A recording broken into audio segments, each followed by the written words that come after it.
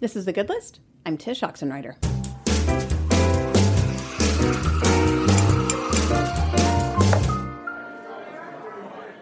This is an idea.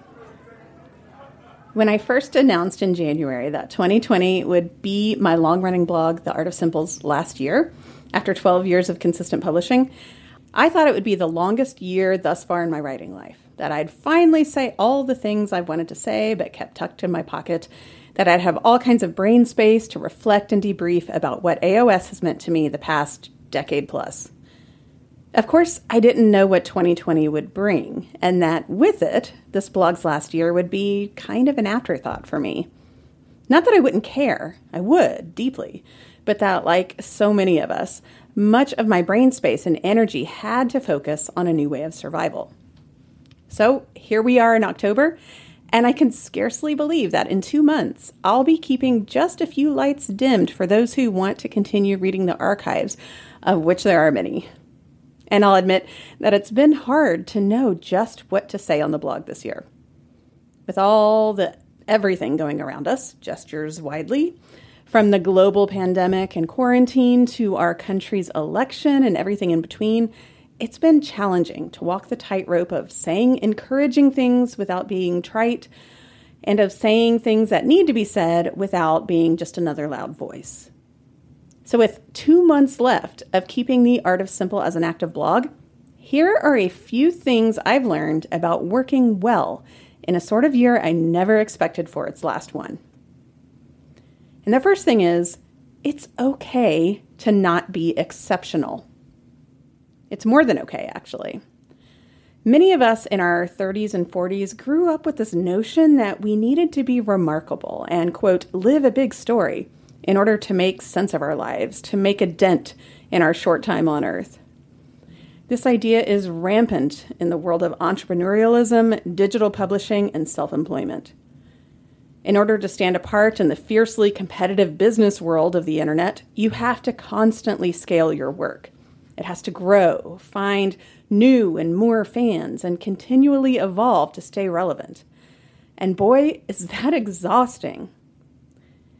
It flies in the face of all the current advice about running a business, leadership, and digital platform growth, but I say it's perfectly okay to be ordinary. In fact, some might say it's a sign of mental health when you eschew the pressure to stand out from the crowd. Every day on our literary London trips, we pause for a deep group discussion. So far, this trip has been for women artists, entrepreneurs, and leaders, so the conversations revolve around the thing these sorts would care about. A delightful Aussie was part of our 2019 trip, and she told us about a common idea in Australia and New Zealand that I still think about regularly. It's called tall poppy syndrome. Essentially, it's the idea of disparaging someone for choosing to elevate or rise above the expectations of their peers. Being a, quote, tall poppy is largely seen as a negative because it's seen as thinking too highly of yourself. In my mind, being a tall poppy is both negative and positive, in that it promotes egalitarianism, and yet it can also discourage reaching one's full potential. But I think it's interesting that this is even the widely held belief of a culture, because I can't think of anything more opposite to the American mindset of overachievement.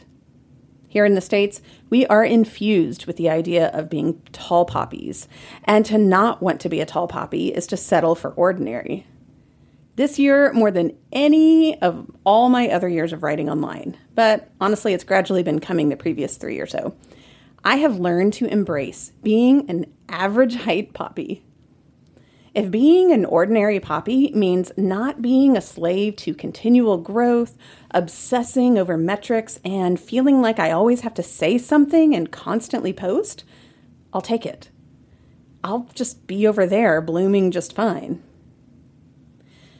I'll talk about 2 other things I've learned about work this year right after this short break. I'll be right back.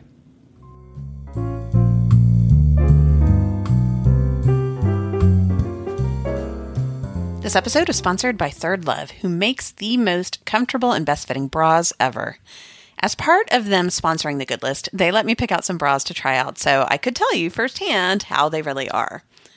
Well, it would have been a challenge picking straight from their stock of over 80 sizes in 21 different styles. But with their Fit Finder quiz, it took less than a minute to help me determine which of their more than 80 sizes fit me best. Okay, so I picked some out, got them, wore them, and to be honest, I don't have much to say because I keep forgetting that I'm wearing them.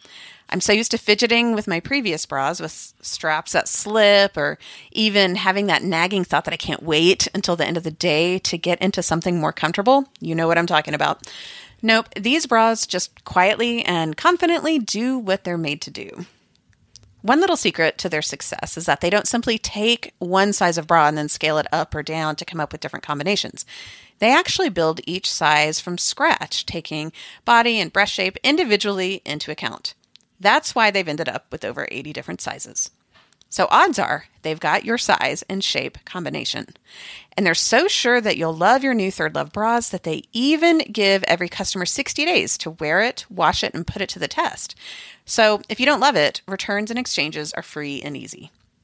Third Love knows there's a perfect bra for everyone, and so they're offering you 10% off your first order. What you do is you go to thirdlove.com/goodlist.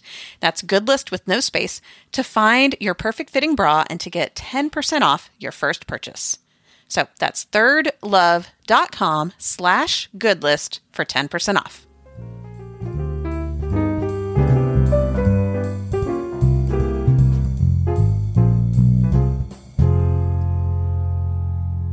Okay, so the first thing I've learned about work this year is that it's okay, in fact, more than okay, to be an ordinary poppy.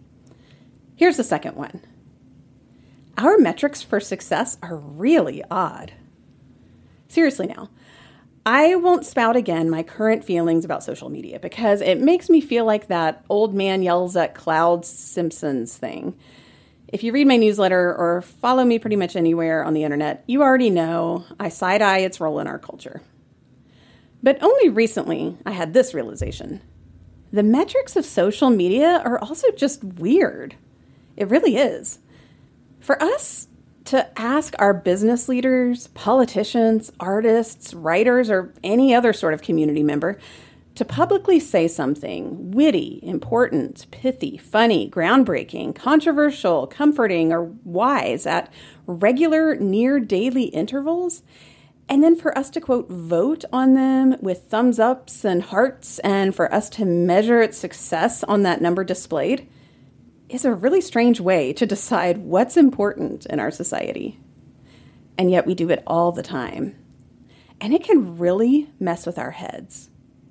It was rumored not too long ago that certain platforms like Instagram were toying with the idea of hiding numbers publicly, and I am such a fan of that concept, yet I don't see it happening right now. And I'm not sure it'll come to fruition. So regarding work, and specifically in my line of work of mostly writing, it's not just the idea of whether social media is morally good, evil, or neutral. It's also the idea that it's distracting. Yes, it's good to cultivate and communicate with an audience that likes your work. And I'm so grateful social media has helped me do what I do, though, side note, it doesn't hold as powerful a place as it purports itself to have. But its never-endingness and its screams for attention pull so many well-meaning artists away from doing the things they'd truly rather do, and that's create something that stands the test of time. I like social media when it allows us to talk to each other. And I loathe it when it keeps score on who matters based on how addicted they are to it. This year, I've chosen to give it less attention, and I've paid a bit for it. I'm hedging my bets, though, that my work will be better off in the long run because of that. And then the third thing I have learned from working this year is that we all crave art.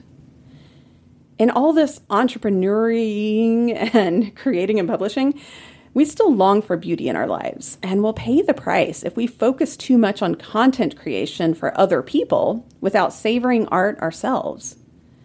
So work daily, yes, and work hard and smart, and do the things you're meant to do. Of course, I'm all for that. But stop every day and just enjoy life. You know, always carry a novel with you so you have something to do besides the anxious scroll. Light a candle or listen to music as you work so you remember checking off your to-do list isn't all there is. go on a walk every day, so you make sure you daily step on crunchy leaves and look at grass and trees and maybe a neighbor. Work well and then be done with it. And take care of yourself with a regular daily dose of art of all types. You're not a machine. You don't exist to check off a to-do list. And the purpose of your life is not productivity. So these are the work-related things I've learned in the last year of The Art of Simple, perhaps more than anything else. Hi, Tish. This is Alicia calling from Long Island, New York, and I have an idea that I'd like to share. I know many of your listeners, and you included, are readers and love books. And this summer, the book club that I've been a part of for the last couple of years has done things a little different, and this is the idea that I want to share. We have met weekly every Saturday morning for what we call Books and Breakfast. We meet at 8:30, and the idea behind this change to our normal monthly let's get together and discuss a book is the pandemic and the lack of books that we've been able to access because our library has been closed being here in New York. But coming together each week just to talk about what we're reading has been really fun. And another cool part of this idea is that we've been sitting outside on the porch because it's pretty nice here in the summertime and still is in many parts of the world. And there's been no pressure on the hostess to have to put together food, beverage, or we've just all brought our own. It's got the BYOB aspect to it. So you bring your books that you want to talk about, you bring your own beverage, you bring your own breakfast, we sit outside, and we just talk about what we've been reading. And so each week we establish a theme. So for instance, last week people were talking about travel memoirs and favorite books in that category. We've talked about cookbooks, we've talked about gardening, we've talked about nonfiction, we've talked about fiction. But if your book club feels like it's in a bit of a rut, this could be a really good change of pace, and it has the fun of just hearing what people, what books they've been sharing and reading lately, and then also the element of not having to maybe host with preparing lots of food items. That's all fun and good, and in fact our group is going to come back and discuss a book that we'll all read. But this has been a nice interlude just to change things up. We were also desperate to see each other, and coming together weekly and just sharing more book titles has been very rewarding, and all of our TBR lists have blown up. So I offer that as an idea to listeners that they may really enjoy just this change of pace for if you're used to meeting only monthly, maybe do a month where you could meet weekly and just talk about other types of books that you're reading and go from there. So anyway, that's my idea. I hope it's something that can be beneficial to other listeners as well. Take care. Bye-bye.